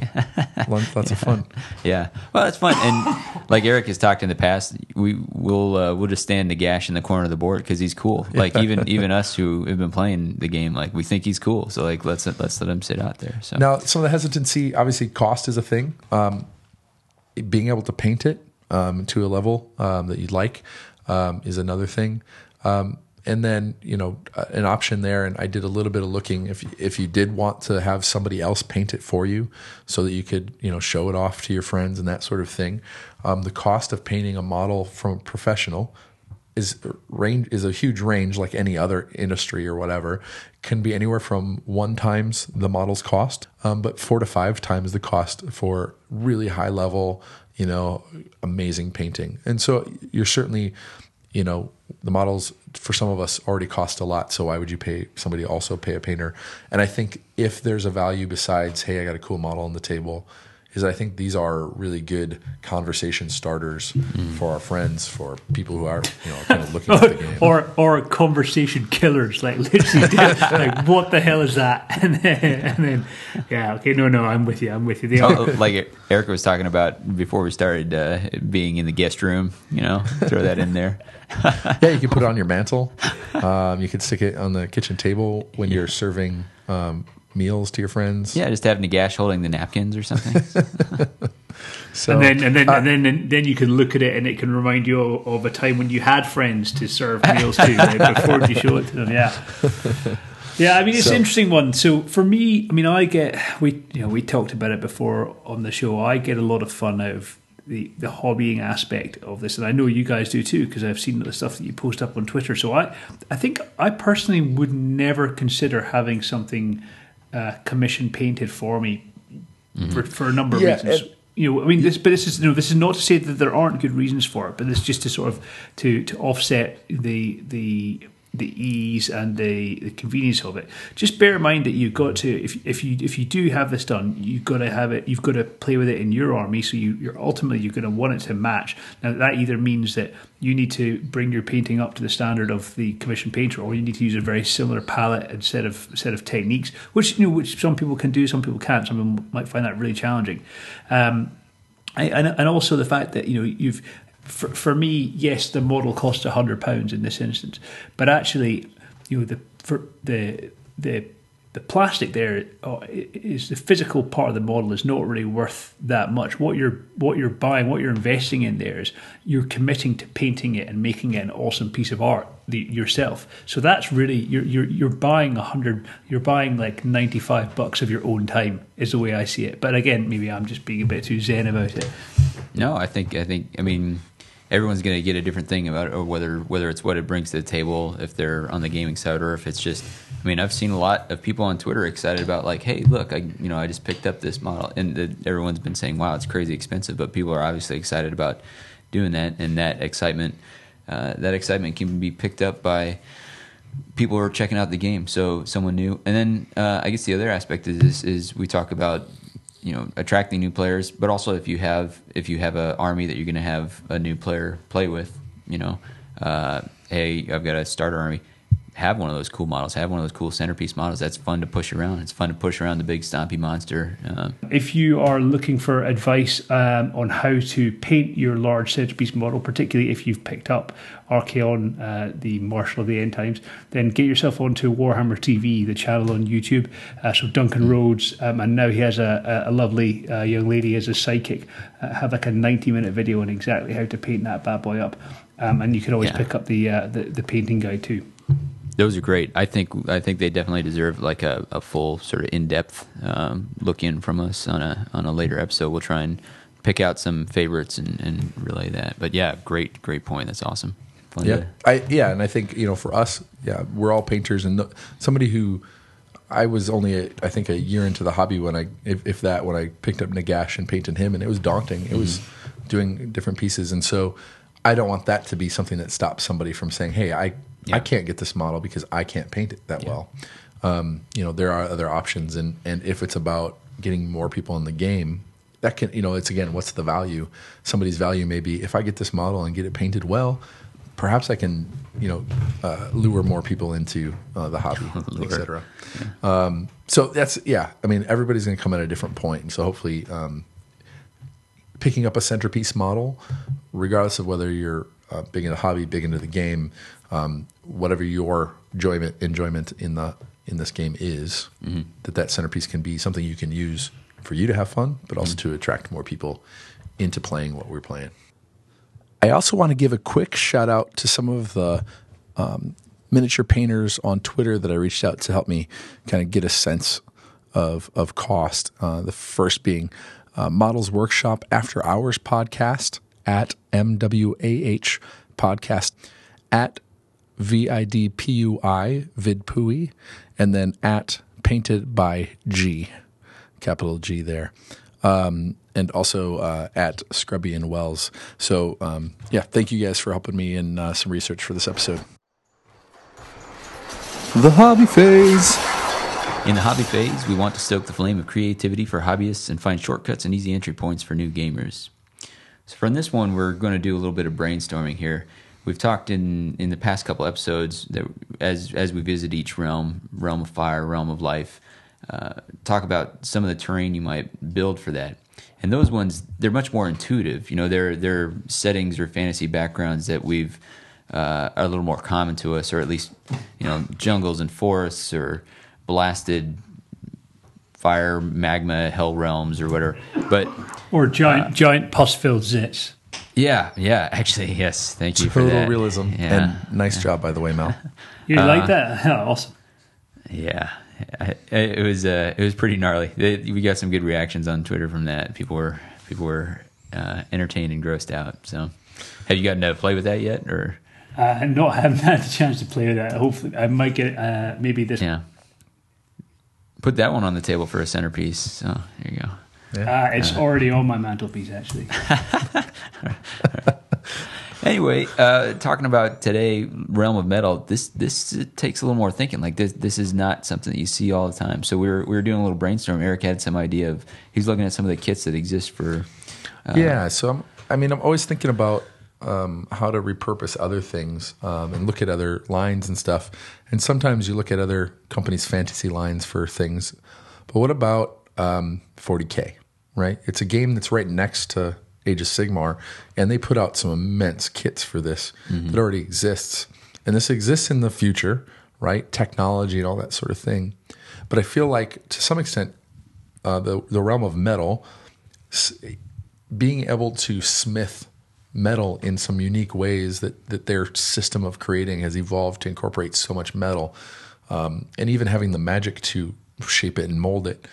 Some of the 40K kits for the Imperial kind of ruins and stuff like that, the latest kit that came out has these giant eagle walls that are just really immense and like epic. And I think Age of Sigmar is about epic.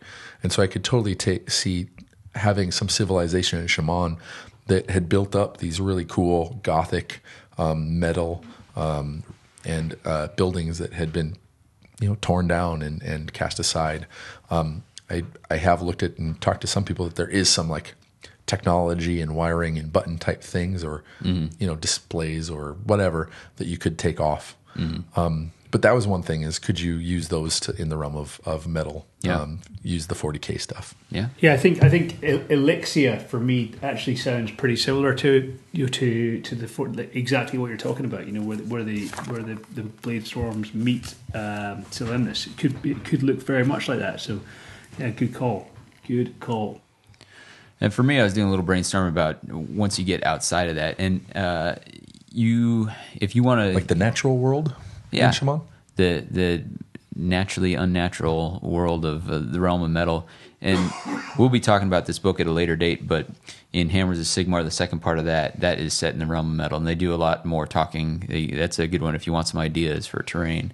Talk about these metallic trees and creatures, and you get a lot more look at that. So that's a good look in if you want some more. But I was thinking you could do an area that's rusted over, like where the natural world is decaying. If there's so much metal, you could have the rust plains or decaying cliffs that are corroding off or different things like that. Like that, instead of just having everything being like the glittering metal, you would have the weathering and all that sort of thing that would come into play with these. So that was just one aspect I was thinking of. Yeah, I think looking at the Oeger stuff, something shiny and flat, would be interesting. And I think I saw somebody creating their army in the realm of metal, and so they had big like iron ore or like metallic ore rocks. Sure. So they were able to use metallic paint on the scenery bases and that sort of stuff, which is different. Organic shapes that are painted with metal, or even metallic, figures. Could you be? Could your army be made of metallic statues? That bronze. Forces. From this book, they talked about these statues that had been shaped twisted and by twisted. Zinch, right? Yeah. So could you take, kit bash some Empire characters with some pig heads or some boar heads or whatever, kit bash some stuff, right? Put it on pedestals and bronze them, and make them into these interesting, just frozen, metallic. Graveyards. I think another talking about repurposing kits. I know I've seen some things for. War Machine and Hordes. I don't know that they do a lot of official terrain, but I've seen some pieces. They're very steampunky and cog oriented, and I can see that fitting in with the idea. Even if it wasn't a Duarden city, you'd have these human societies that are doing that. So you could have big sort of steam powered things and cogs playing in and all that sort of thing like that. That's another way if you don't want to go the full 40K route. You can use some of those steampunk resources that may exist out there. So even taking like your fantasy village kits, or towers, and adding some clockwork bits to them. Yeah, play that up. A lot of hobby stores will have that sort of stuff in spades for different kind of decoration or whatever. And so, adding that element to it to say, hey, this isn't just a tower, it's a clockwork tower, or, No, just adding a little bit of something to say this is in metal. Help you identify it, sure. Yeah.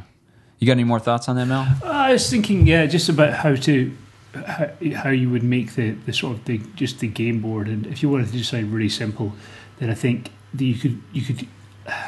You guys probably laugh, but if you have like baking foil or tin foil, and if you just put that, if you put that over your 6 foot by 4 foot gaming table, and then got tinfoil actually is kind of expensive, but if you got just like a load of, the cool thing about it is you can make hills out of it really easily and like crush it down, so it'll have a flat base and plenty of terrain, so there's enough stuff to block line of sight, and you're probably not going to want to use it again and again and again, but that's one of the cool things about these campaign books is that you play through the 2 or 3 missions that are in the realm of metal, and you move on to whatever's happening next. So sure. For the price of 3 or 4 rolls of tinfoil, you could actually kind of easily make just a sort of shiny silvery board with some big chunks of metallic something or other that just to make it a little bit more thematic. Yeah, if you didn't want to go whole hog, you could probably make an effective, quick and easy river with the, get yourself a ribbon format of that, form that foil into that shape. So, since it's the Christmas season, there's a lot of tinsel around. Oh yeah. So what if you just instead of flock, you tinseled your land masses and your bases, sure, with some shredded metal. Do you know what? That's actually. I know you're only you're half joking, but that's a really, really good idea. Like if you so like a metallic grass. Yeah. Or if you tied the tinsel into sort of bigger knots, and then just like drop them down as like big kind of almost like bushes and trees. Crystalline shards and bushes. Exactly that. Yeah. 'Tis the season, and holiday sales are going on now. Yeah, exactly. You can probably get that cheaper than ever right now. So tinsel is banned on our Christmas tree, but I'm going to go and get some tomorrow just for make it look cool. There we go. We dream it, and Mal makes it. The campaign phase. In the campaign phase, we explore how the plastic hits the table, rules, scenarios, new tactics, and narrative campaign. So, Mal, have you played any of the scenarios from the realm of metal? And that would be we cover them. So we talk about the time of war first of all, or sure, yeah. How about that? Have you used the time of war? Not for the realm of metal. Like I say, we talked about it very briefly off air, and then to start with it, I feel like I was on campaign with the Howland Knights and with Gardas and those guys. So this was happening elsewhere, so I didn't get a chance to play these games. All right. Well, there is a 2 time of wars that kind of apply here. There's also mentioned the Storm of Sigmar, although that kind of applies across most of these realms, especially for the early stages of the Realm Gate Wars, which are kind of chaos specific and Sigmar or right. Celestial But Stormcast specific rules. Galmaraz, page 43, you got Hanging Valleys of Androck, and then on page 180 you have the Great Crucible. Now the Great Crucible is basically the Hanging Valleys of Androck with some add-ons. Hanging Valleys of Androck has the usual stuff, a small tweak for priests that can kind of reverse your armor save. Doesn't come into play a whole lot, but it's a cool little. I mean, again, tweak. it's the getting your wizard in range to either cast that on stuff. Oh yeah, well then there's the spell itself, which is a pretty cool spell. It can act as a debuff. But yeah, again, you got to be close enough to cast that at the enemy. And the Alchemist Moon, which has these minor effects on the battlefield. And it's nice because Eric and I actually played a game with this, and it has this. You can look at the chart and see what's coming up in the next turn. And if so it's you roll to see where you start in the rotation, Oh, and then very you cool. rotate through, and so it's predictive. Yeah. And it's interesting because it gave us +1 to hit in one phase, and then +1 to wound in the next phase. Yeah. Taking away the +1 to hit, and then it was +1 to cast, and by that time all of my wizards were dead. Yeah. So I pretended it was on purpose, that I was looking like, I better smoke these wizards before they start getting their +1 to cast and double mortal wounds. but really his Gorgon was just hungry. Oh, my Gorgon was amazing. Yeah, and so then the Great Crucible takes all that and adds some extra Tzeentch demons pouring in, and some rules for using Infinite Force, where if you double on your casting roll, it succeeds, but also you get some backlash. It's kind of a little throwback to prior editions where that was a common thing. Perils. And Basically, I'm looking at it right now. It's basically a perils table, isn't it? So yeah, and what's neat, like we've talked about before with all these, so I do like the Hanging Valleys of Androck rules. Like they're characterful without overwhelming your game, changing it entirely. And you can always plug and play any parts of these that you want. So if you want to be able to change how magic works, if you want to you can plug that in. You don't have to be in the Great Crucible if you want to use it. So we liked it. It was a good little game of it. As far as the scenarios, Eric and I have not had a chance to play these, although we can touch on a couple things with them. There's all of these relate back to the game. There's sudden assault when the Stormcast get ambushed while they're trying to defend the gate. There's storm the walls, where their first attempts to go take the Eldritch Fortress. Those are the ones that come in Book 1. In Book 2 is the Cursed City, where we're running through Elixia, and it's got some mechanics for those ghosts and the Sword Maiden, Slowness. trying to get her on your side. Eric, so this one, if you look at the setup on this, it talks about being real heavy on using buildings. And we talked a little about your table, Mal, where you had really heavy jungle. Well, one thing we've been doing, Eric and I, we've played some games that are super, super saturated with buildings and terrain. And that's been pretty fun. Yeah, it really changes the dynamic of the space when you don't have certainly any piece of terrain, especially impassable terrain, changes how your armies flow across the board.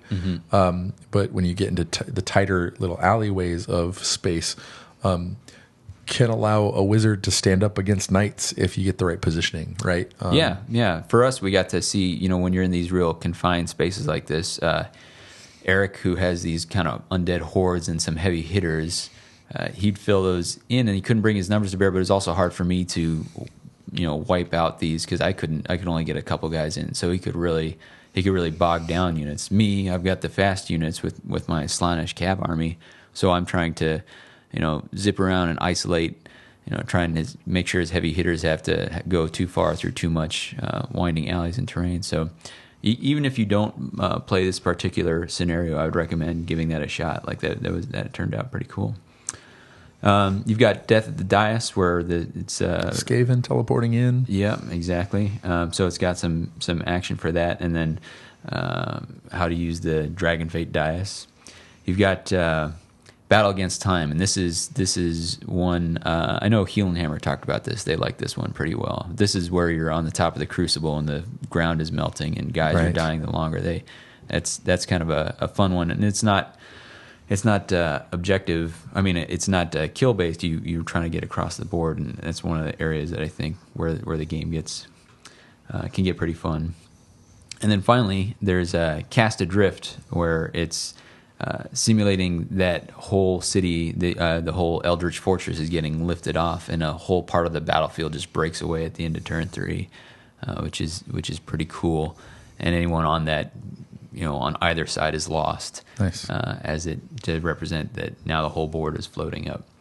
And this is objective based.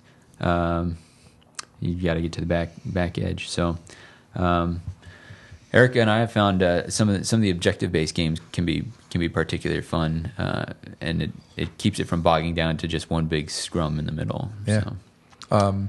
Interesting with the recycling attackers, and one of the main box game has one of those where the bloodbound are go in 3 waves.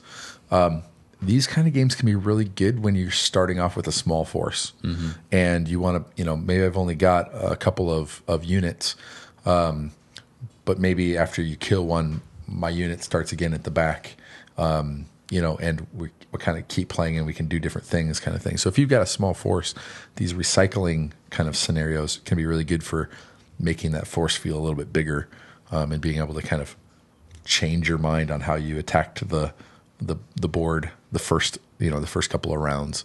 I also mentioned that because my son is 3 and I just played Zombicide with him. Oh yeah. But all I did was we set up the guys and zombies coming, and he'd have to roll a dice, and then they get sent to the back, and then they keep coming. Oh, so all right. Yeah. It's a great way to get your 3-year-old playing too. So, but what's cool again? I mean, no matter what, through these stories, we get just these really cool scenarios with the Stormcast. I mean, yes, they're winning time and time again in the stories because this is their day to shine.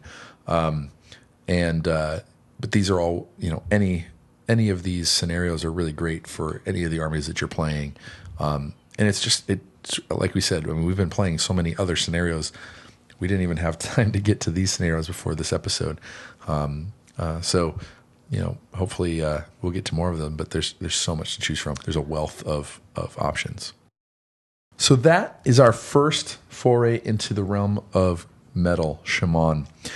We're actually really enjoying focusing around different realms, but we have some opportunities with the stories that are coming up to shift that up a little bit, and we'd love to hear your response and thoughts on how we've been focusing on specific realms. For instance, we're looking at the Call of Archaon and the Path of Glory stuff that's come out. Would that be a good kind of 3-month progression to work on as maybe we create our own Chaos Warbands and charge them for glory? Would you like to hear that? Would you like us to go? Is there a realm you'd love us to spend some time on that's been featured in the stories? Shyish, I know there's other stories in Akshi and Chamon and Shyish. What would you like to hear from us? Please give us some feedback either on Twitter. We'll list our handles in just a minute, and then through email, which you'll also find at the end of the episode. Basically, we got 3 or 4 ideas cooking on the boiler, and we just figure out which one we're going to bring up first, which one we're going to serve up first. So. Davey and I are heading to Wapaka at the end of January, so probably before the next episode comes up. I know, Mal, you've got Throne of Skulls, Throne of Swords. What is it? So it's You're going to the birthday party. Games Workshop 40th birthday party this weekend up in Northern. Yep. Yeah. Okay. So you can give us the rundown of that once you're also filing for bankruptcy after. Christmas made easy at Warhammer World. Yeah. So perhaps next episode you'd want us to talk a little bit about going to events and maybe featuring that as a conversation. Let us know. Yeah. Well, thanks for listening to us. We'll let you get on your way, and we'll see you next time at the Happy Holidays. Yeah. And Happy New Year at this point. Happy 2016. Sure. Yeah, here's to another 12 months of awesome hobby.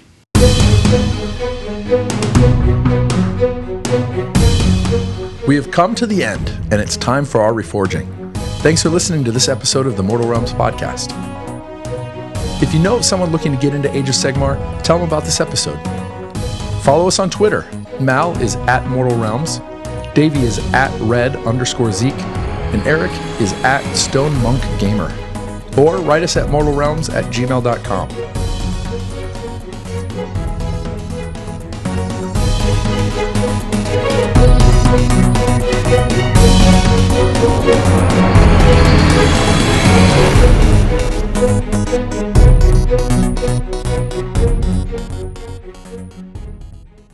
For Sigmar! Blood for the Blood God. Testing. And on mic 2. Mic 2, testing. But mic 1 is more important than mic 2. Check. All right. You agree? Okay. I have no comeback. Check.